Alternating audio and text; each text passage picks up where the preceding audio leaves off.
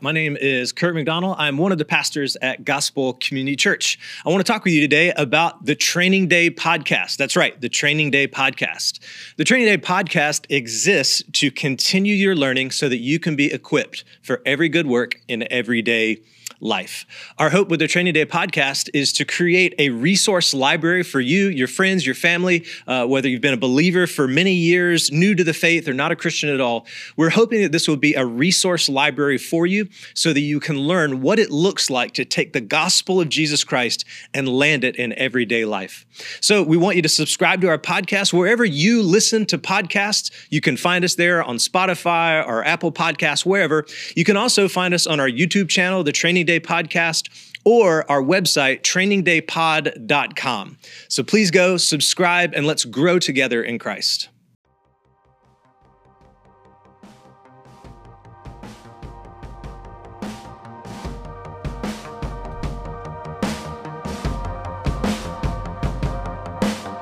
At Gospel Community Church, our mission is to know the Bible, share life with others, and bring hope to our city and the world. You're listening to the Gospel Community Church Sermons Podcast, where we go through books of the Bible, verse by verse and line by line, to hear the truth that God's Word has to encourage, discipline, and bless us in our daily lives.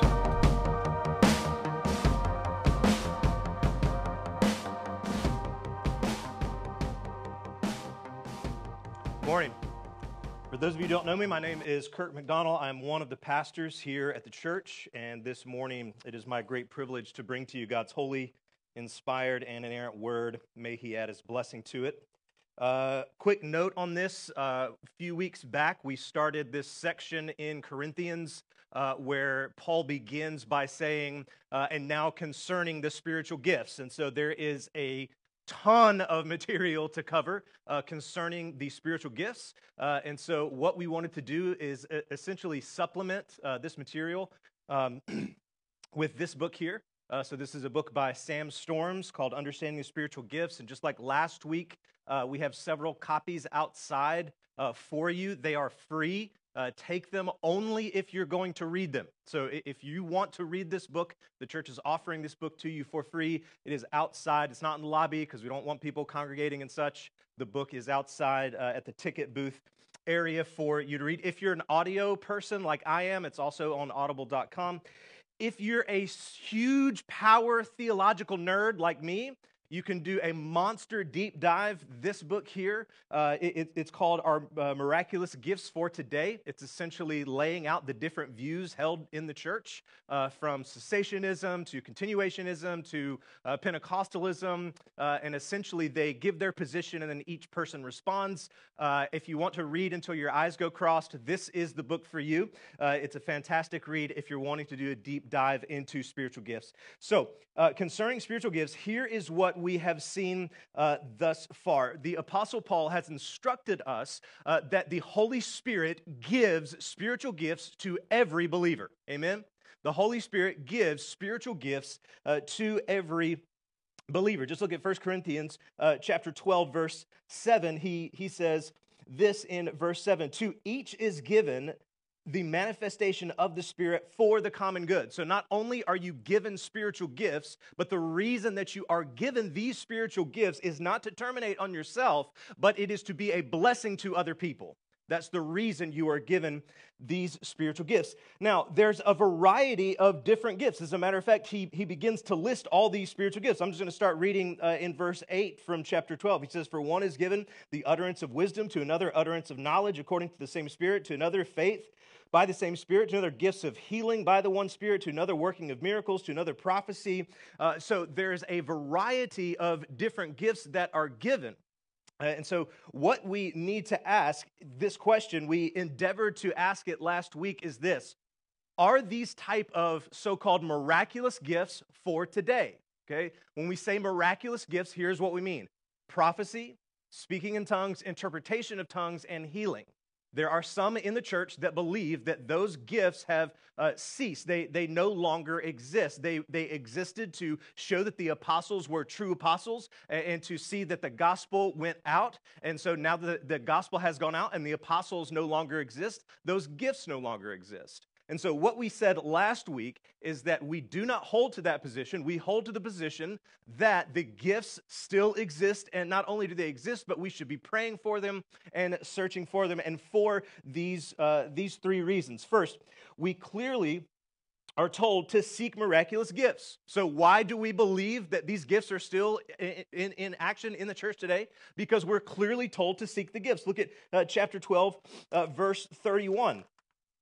He says this at verse 31, but earnestly desire the higher gifts, or 1 Corinthians chapter 14, verse 1, pursue, love, and earnestly desire the spiritual gifts. So we were clearly told to seek the miraculous gifts. In addition, there is zero textual evidence from the Bible that would lead us to believe that the miraculous gifts has ceased.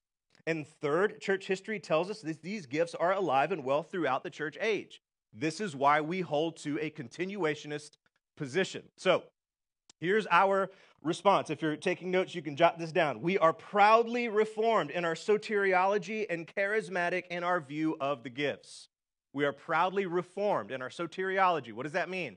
Soteriology is the study of salvation, so we believe that we are saved by grace alone, through faith alone, in Christ alone. Amen? It is God who does the work that saves us, that pulls us out of darkness and into light. God does that work. So we are proudly reformed in our soteriology, and we are proudly charismatic in our understanding of the gifts, meaning we believe in prophecy, we believe in speaking in tongues, we believe in interpretation of tongues, all of those things, and as they are ordered and should be in our services. Now, here's what we need to do. We need to get to chapter 13. And so you've got this, this list of spiritual gifts in chapter 12, all this talk about prophecy and speaking in tongues. If you look over at 14, he just keeps talking about prophecy and speaking in tongues, and he's going to clearly outline how it should be ordered within our service. And then you've got chapter 13. So it kind of seems like the Apostle Paul is talking about spiritual gifts, and he's trying to put in order in this church how the spiritual gifts should work. He doesn't want them to be over one another, talking over one. He wants it all to be done in an orderly way. And then it kind of seems like he drifts off into this whole other subject, the subject of love, and he gets all mushy and sappy, and he's talking about love, and we should love each other, and then he gets back to spiritual gifts. Well, that's not it at all. It seems that way, but that's not it at all. Here's what we must understand: the context of chapter 13. And so chapter 13 is one that, who has ever been to a wedding ceremony where 1 Corinthians chapter 13 has been read? Okay, so you've been to that wedding. Now, is chapter 13 about married couples? So it certainly applies to married couples, but that is not the main audience. Paul is speaking, he is writing this chapter of love to a local church body. So again, married couples would do well to apply this chapter to their marriage, but the main audience, or the main intent of this encouragement to love one another, is meant for the local church body. Okay, so we must understand the context of chapter 13. In addition, we must understand that he is absolutely not off topic at all. He's not off topic. He wants these people who are using their spiritual gifts to lift themselves above other people in the church. He is acknowledging that that is selfish, that they are using their gifts to terminate on themselves, and he wants love to be the guardrails of how they use their spiritual gifts. Okay, so who has been bowling with their children? Or maybe you're just a terrible bowler, and they put the guardrails up, right? So you got the spiritual gift bowling ball, and you roll it down the lane, and the guardrail is love to make sure that the ball doesn't roll into the gutter. Or another analogy would be this: the spiritual gift is a locomotive, and it's a train, and the tracks for the train is love. It keeps that train going in the way that it should, because when a train is off of the tracks, that's very, very dangerous. Amen? That's very dangerous for a train to be off of the tracks. Sam Storm says it this way: if love does not shape how we use our spiritual gifts, they are worse than worthless. They are dangerous. Church family, let me tell you a story about a worship leader that I knew. He was incredibly gifted musician. He could, when he sang, he ushered in the Spirit. He could play any instrument. He was incredibly talented. Yet off of the stage, he did not love the people of the congregation. As a matter of fact, he felt it beneath him. And as that culture went on, that toxic culture that he created, what happened to that church is it shrank to half its size. Because, here's what happened. His gifting outpaced his capacity to love. Let me tell you a story about a church planter that I knew. Theologically brilliant, sharp as a tack. I mean, could exegete the scriptures like nobody's business. He was the epitome of an entrepreneurial leader in the church. I mean, he was set up to just plant this amazing church. Yet the reason that he was planting that church is because he had this desire to be the next celebrity pastor. He did not love his people. He didn't love his sheep. He wanted to use his sheep. And so what happened is his desire to be desired led him to an adulterous affair, and the church no longer exists. When your spiritual gifts outpace your capacity to love, it is very, very dangerous. Let me tell you another story about an elder in a church that I knew. This church was in a total mess. And this elder comes into this church. He helps add structure, systems, and processes in the church so that the church was flourishing and functioning and doing really well. And all of a sudden, the church started to grow. But that elder, instead of loving the people, began to become bitter at the people because no one acknowledged what he had done for the church. And so he used his spiritual gift of persuasion and gathered a bunch of people to himself, and they opposed the lead pastor. The church split in two, and now neither exist. Because spiritual gifting, his spiritual gifting outpaced his capacity to love. When your spiritual gifts outpace your capacity to love, it is very, very dangerous. The church at Corinth was incredibly spiritually gifted. I mean, they were receiving prophecy, they were speaking in tongues, they were interpreting. I mean, these are young people, these are talented people, these are cosmopolitan people, and yet they did not love one another in the church, and it was very, very dangerous for them. So what Paul is going to do in chapter 13 is he is going to show them a more excellent way. Just look at the end of chapter 12. Look at the end of chapter 12. This last little sentence, he says, and I will show you still a more excellent way. And last week I ended the sermon by saying, what is the more excellent way that the Apostle Paul is talking about? Here it is. It's the way of love. He wants to show them this more excellent way, which is the way of love. 1 Corinthians chapter 13, let's dive into the text. He says this, if I speak in the tongues of men and of angels, but have not love, I am a noisy gong or a clanging cymbal. Now, I would love to spend a lot of time talking about what it means if I speak in the tongues of men and of angels. Hey, you guys aren't under the assumption that the angels only speak English, right? Think about that. Okay, but we don't have time to talk about that. We got to stay on the topic of love. So he says, if I speak in the tongues of men and of angels, but have not love, I'm a noisy gong or a clanging cymbal. Notice here that what he's doing is he is speaking in the first person. Look at it.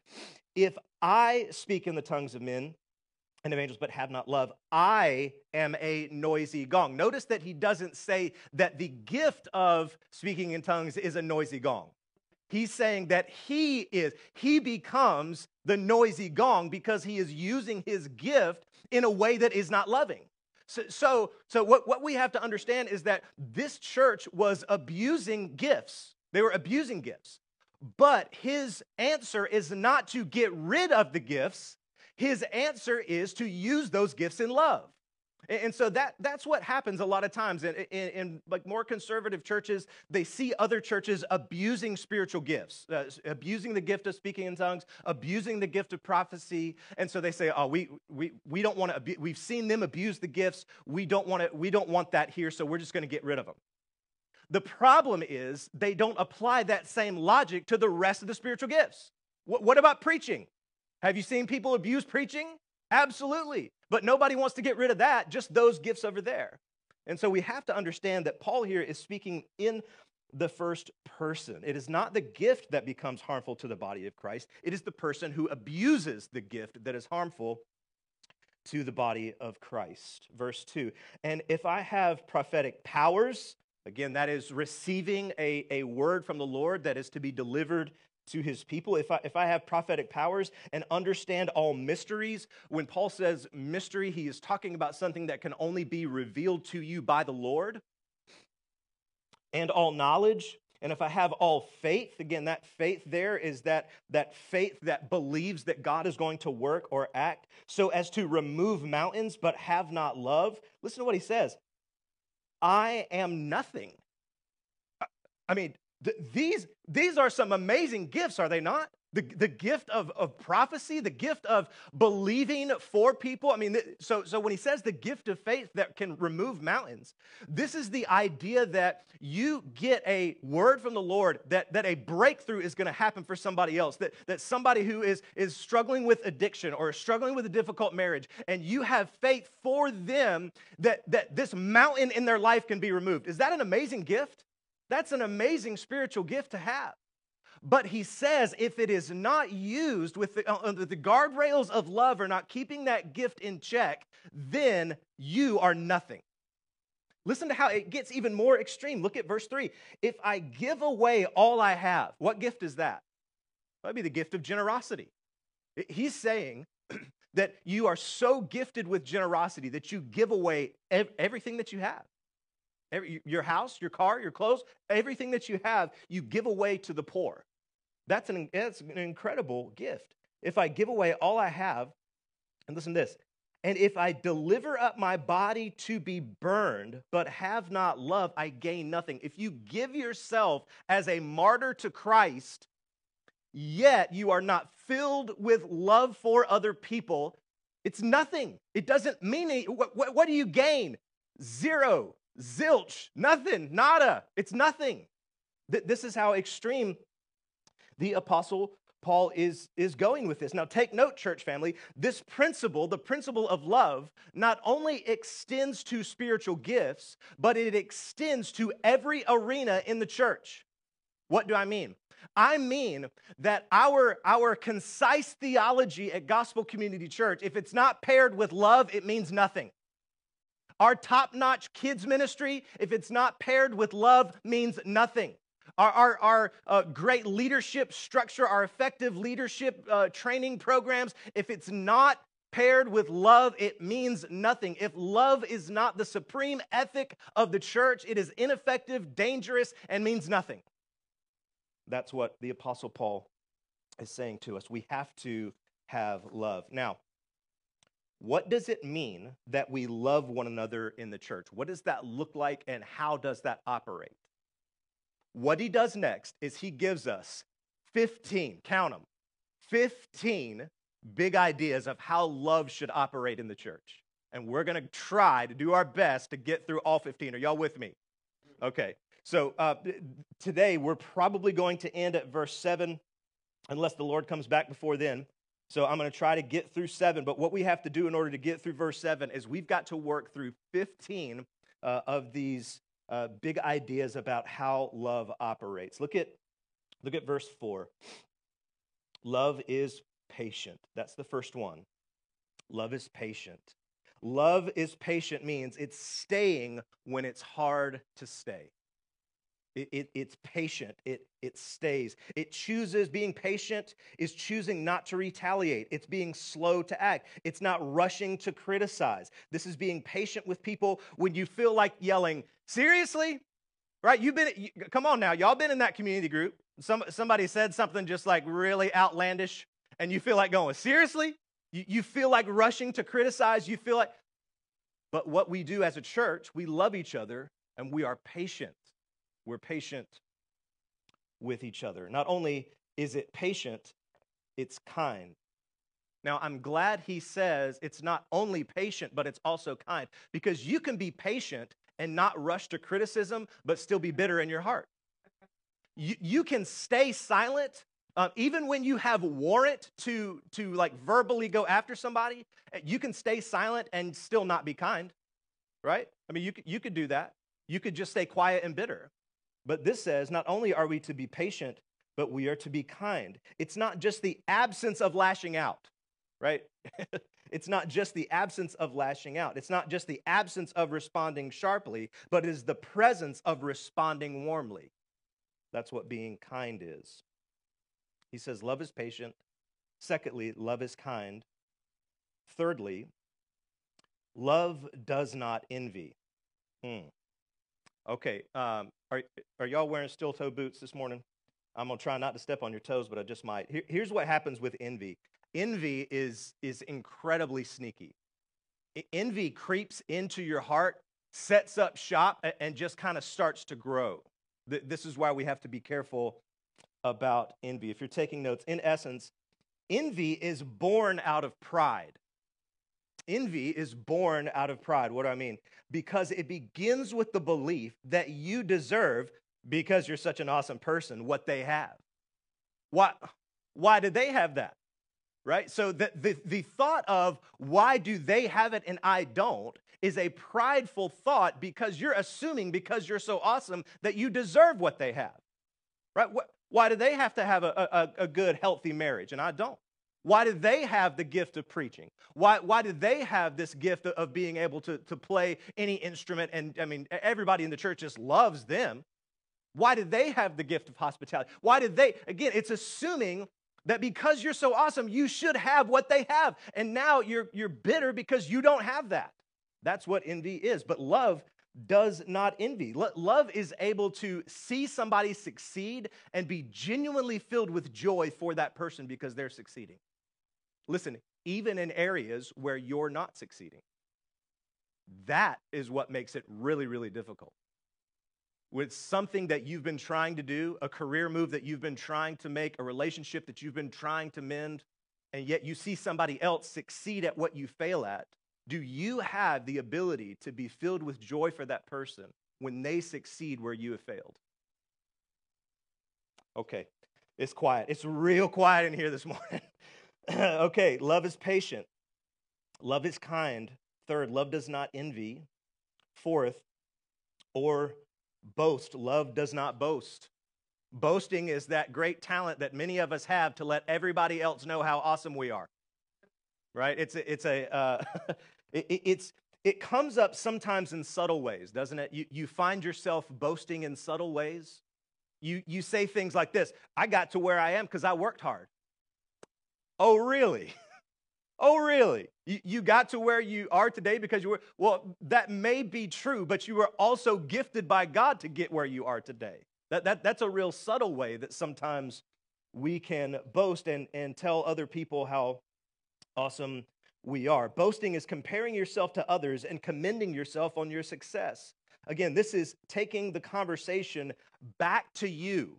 You ever caught yourself doing this where you're in this conversation and you've just told somebody this accomplishment that you have achieved and they go, oh, cool, that's great. And then so the other day I was, and you're like, wait, we were talking about me. Why are we moving on in the conversation? Let's just sit here and reminisce and talk about my great successes and how awesome I am. Why are you moving on in the conversation? This is how we can catch ourselves boasting. Love is patient. Love is kind. Love does not envy. Fourth, love does not boast. Fifth, it's not arrogant. Love is not arrogant. This is someone that is full of themselves. Other translations will say love is not puffed up, arrogant, right? If you're taking notes, the epitome of arrogance is the inability to be wrong. This is that person that is just never wrong. See, my problem is that I'm not arrogant, but I'm also just never wrong. So I've got to figure out how to deal with that. But my wife's in the room; she knows that's not true. So to believe with full confidence that you are always right. This is, the person that can never be wrong. This is the person that when you disagree with them, they go on a tirade and explain to you how dumb you are because you have not landed at their same conclusion. This is the person that disagrees with you when you try to do something maybe just a little bit differently than what they try to do. They're going to explain to you why their way of doing things is far superior to the way that you're doing things. This is someone who is Arrogant. Again, if you're taking notes, arrogant people believe that you are stupid if you do not do things the way that they do or hold the same views that they hold. And this is devastating in the life of the church.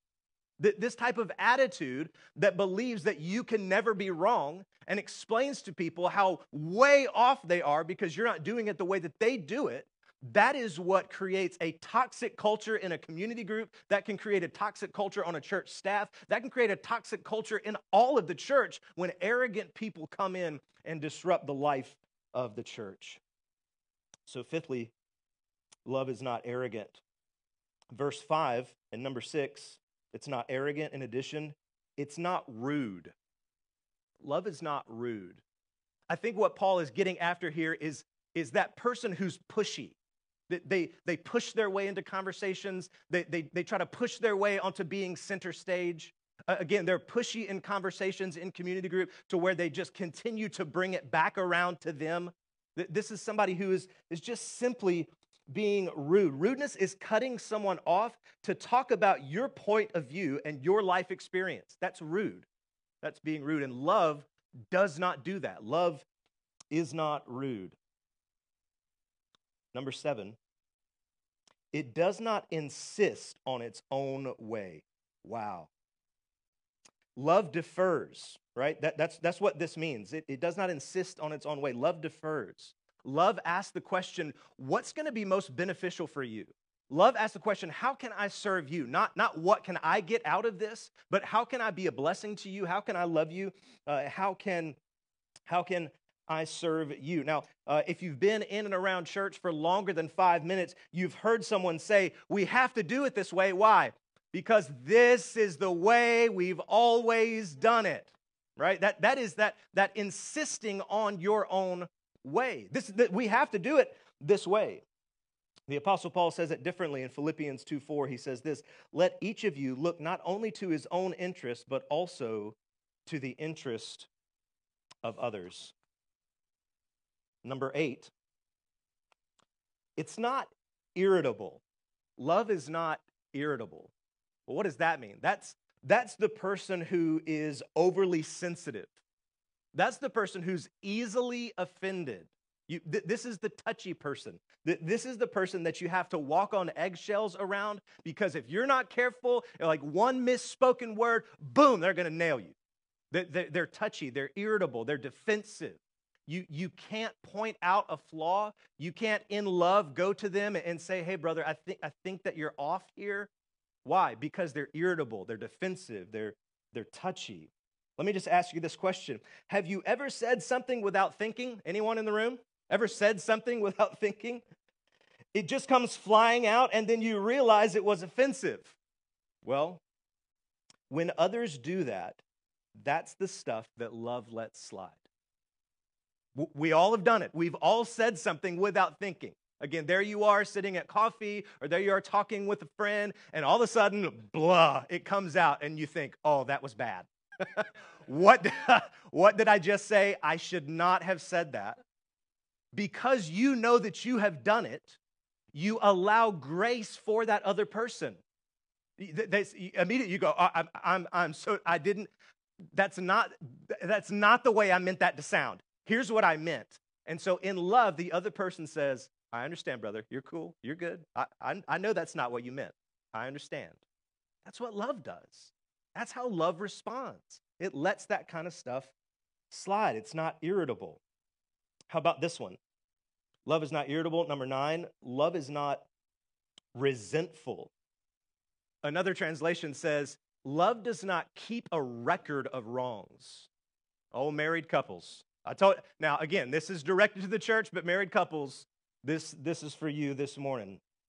So it says, do not be resentful or does not keep a record of wrongs. Again, this is the scenario where they did sin against you. They did do something wrong.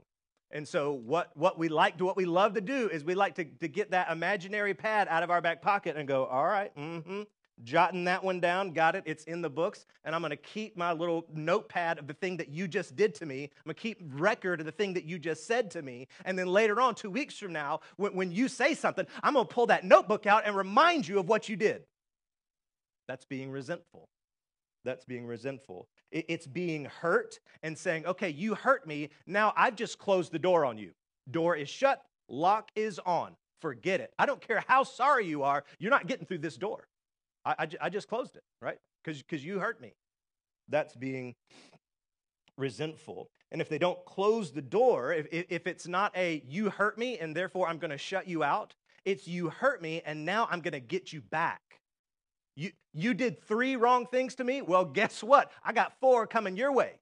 You know, you said something mean to me. Well, I got 2 things coming right back at you. That's being resentful. And listen, closing the door on someone or seeking to get them back is insanely anti-gospel. Aren't you glad that when we sinned against the Father, that when we sinned against Jesus, He does not seek to get us back. He does not close the door on us. Aren't you glad that He opens the door and welcomes us in, not being resentful, but with the gospel of grace? Aren't you glad, church family? You see, if you're taking notes, the resentful person can only see the ways you hurt them, but cannot see the ways that they have hurt others. They don't want to see the ways that they've hurt other people. The reason they don't want to see the ways that they've hurt other people is because they know that they need grace, and then they would see that they have to extend grace to you for the ways that you've been hurt. It's real quiet. Okay. Love is not irritable. Love is not resentful. Verse 6 and number 10 in our list. It does not rejoice at wrongdoing. Now, I'll just let you know, I sometimes discover this in my heart, okay? When it says it does not rejoice in wrongdoing, sometimes we like it when other people mess up. I'm telling you, I discovered that in my heart, and that's something that, you know, you see somebody do something, they mess up, and the reason that you can like it when other people mess up is because it makes you feel more self-righteous. Oh, I would never do what they did. The other reason that we can sometimes rejoice in wrongdoing is because we get to say the phrase that everybody loves to say, I told you so. I knew they were going to do that. I knew they were going to mess that up. I told you so. I would never do that. That's how we rejoice in wrongdoing. But this says love does not rejoice in wrongdoing. You see, the truth is love weeps over wrongdoing. When we see another brother or sister in Christ stumble, when we see another brother or sister in Christ walk away from the church, when we see another brother or sister in Christ totally just torpedo their marriage or torpedo a relationship, we don't rejoice in that. We weep over that. We weep over that. Number 11, love rejoices with the truth. Love rejoices with the truth. This is someone who sees someone doing something for someone else and encourages them and points out, man, I saw you helping that. I saw you serving that person. That's amazing. I just want to rejoice with you and say, good job, brother. Thank you for loving these other people. That's somebody who is rejoicing in the truth. More specifically, they're rejoicing in the truth of the gospel. And so it doesn't matter that in the middle of community group, this person over here is able to minister the gospel to this person over here. You don't get offended by that. Well, I wanted to do that. It's fine. The gospel is being proclaimed. The gospel is being preached. We applaud when Phil is up on stage leading us in worship. We don't resent him or envy him or point fingers at him. We rejoice in the truth of the gospel that's going out. It does not rejoice in wrongdoing, but rejoices with truth. Verse 7. So what we get next is, I'm telling you, verse 7 will change your life if you let it sink in. I just want to read all of them, and then we'll go back through and look at each one. Love bears all things, believes all things, hopes all things, endures all things. Is this beautiful to you, church family? This is incredible. Let's think about these together. The first one is this. Love bears all things. You know what love does in the body of Christ? Love helps us put up with other people's weirdness. y'all, hey, I got some weirdness. I got quirky things about me, weird things about me. And so what love does is love just says, hey, you're weird. I'm weird too, man. I love you. I'm gonna just go with that. It's fine, right? Love bears all things. Now, this does not mean that we don't hold people accountable for their sin. to say we bear all things. If somebody is sinning against someone else, we don't just go, hey, love bears all things. We're just going to put up with that. Absolutely not. That's not what it means. In addition, love bears all things. Love believes all things. Now, again, as a disclaimer to this one, that doesn't mean that, again, you're sitting around in your community group or you're at coffee with somebody and they start talking heresy. You don't go, hey, I believe you. Well, of course not. If they say something that's outside of Scripture, that's not. What is this calling us to then? Well, it means to say it believes all things. It means that love believes the best about someone. I believe. I don't just assume that you're out to get me. I believe all things. I believe the best about you. Love bears all things. Love believes all things. I love this one. Love hopes all things. Jot this down, church family. Hope is the refusal to take failure as final, not because we have the power to fix it, but God does. Listen to me. No matter how broken a relationship is, God is powerful enough to fix that relationship. That's hope. So if you've been hurt by somebody else in the church, the way to hope all things is to believe that God can come in and heal that. Again, the same thing applies to your marriage. No matter how bad it's gotten, hoping all things believes that God has the power to come in and heal and to fix. Amen? Amen. Love bears all things. Love believes all things. Love hopes all things. 15th, lastly, can you believe we did it? Love endures all things, meaning this: love does not get overwhelmed and quit. Love does not say, this person in the church offended me, that's it, I'm out. This church, it said it was going to do this, but instead it did this, I'm out, I quit, I'm done, forget it. No, love endures all things. Love says, again, for those of us who are covenant members here at Gospel Community Church, love honors that covenant. I covenanted with this church. Yeah, this is not a perfect church, but I made a covenant to stay here, to be here, to love the people that are here. And so I'm going to honor that covenant. I'm going to endure even when things are painful, even when things are difficult. If you're taking notes, 1 Corinthians 12:7 rules out cynicism and despair towards people in the church and in your marriage, not because you believe in the power of humans to change. So to hope all things and to believe all things is not placing our trust in the human's ability to change. Like, I believe you're going to fix it. I believe we can work through this. No, absolutely not. 1 Corinthians 12:7 rules out cynicism and despair towards people in the church and in your marriage, not because you believe in the power of humans to change, but you believe in the power of God to change humans. This is the incredible power of love.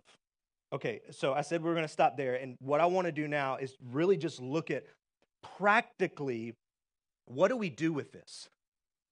What do we do with this incredible list of what love is supposed to look like and what love is not supposed to look like? So there was both in there. Did you see that? Love is patient, love is kind, so this is what love looks like, but then it doesn't look like these things. It's not envious, it doesn't boast, it doesn't.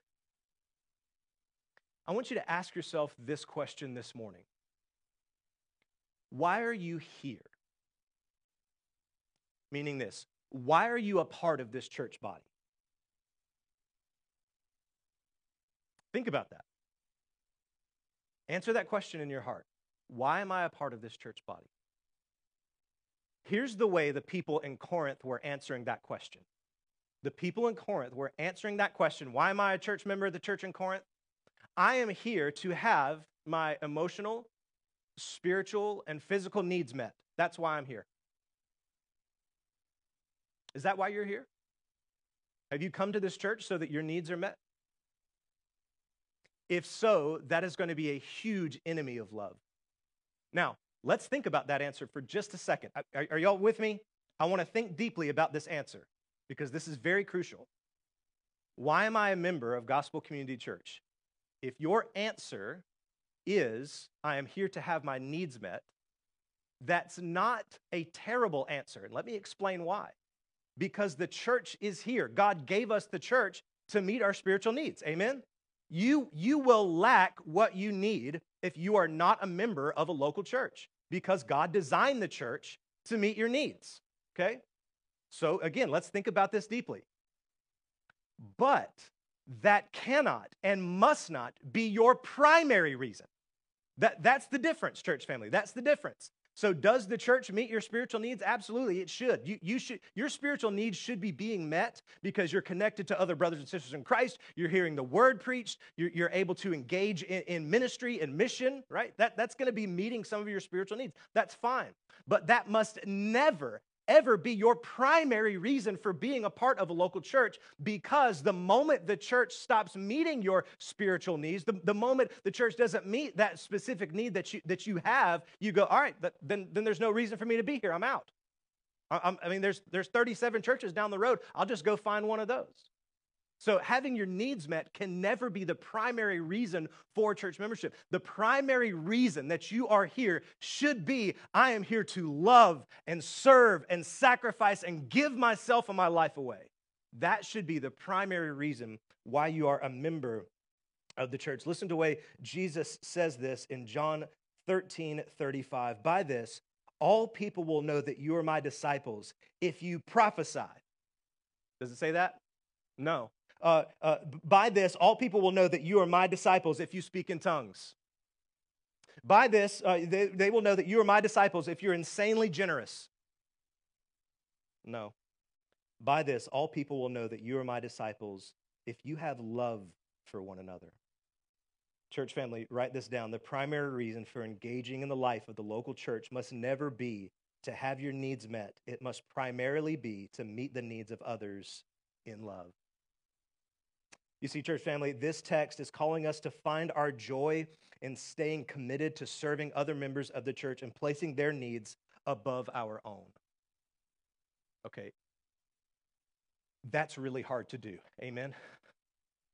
Placing other people's needs above your own. And if Gospel Community Church is actually going to do 1 Corinthians chapter 13, how in the world are we going to do that? Here's how we do it.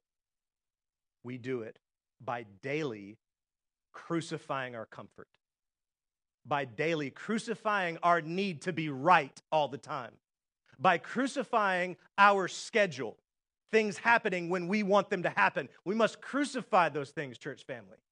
We must crucify them, lay down our rights, and lift up the needs and the rights of others.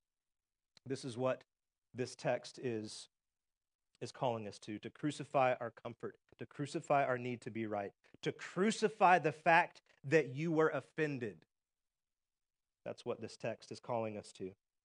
I'll close with this. Gordon Fee, in his very helpful commentary on Corinthians, says this: you can replace the word love in this text with the name of Jesus. Just look at it. Jesus is patient. Jesus is kind. Jesus does not envy or boast. Jesus is not arrogant or rude. Jesus does not insist on his own way. He is not irritable or resentful. Jesus does not rejoice in the wrongdoing, but rejoices with the truth. Jesus bears all things, believes all things, hopes all things. Jesus endures all things. I wonder if we would be brave enough to put our own name in there. Can those things be said about you? Kirk is patient. Kirk is kind. Kirk does not envy or boast. The reason that we need to aspire to these things is so that individually, is so that these things can be said about our church as a whole. Gospel Community Church is patient. Gospel Community Church is kind. May that be our goal. Let's pray. Oh Lord, we praise you and praise your name for giving us this amazing text. God, we thank you for inspiring the apostle to write down these beautiful words. Lord, I pray that Gospel Community Church would be known for love. I pray that when someone thinks of Gospel Community Church, or whoever engages in the life of Gospel Community Church, would be able to say with all certainty, this is a place of love. Lord, May the world see that we are your disciples because we love you. I ask all these things in Jesus' name.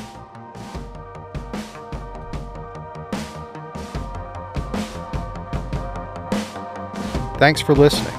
Feel free to share the contents of this podcast, but please do not alter it in any way without permission.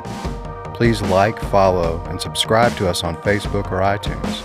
Visit gospelcc.com for more content like this. At Gospel Community Church, our mission is to know the Bible, share life with others, and bring hope to our city and the world. Thanks again and have a blessed day.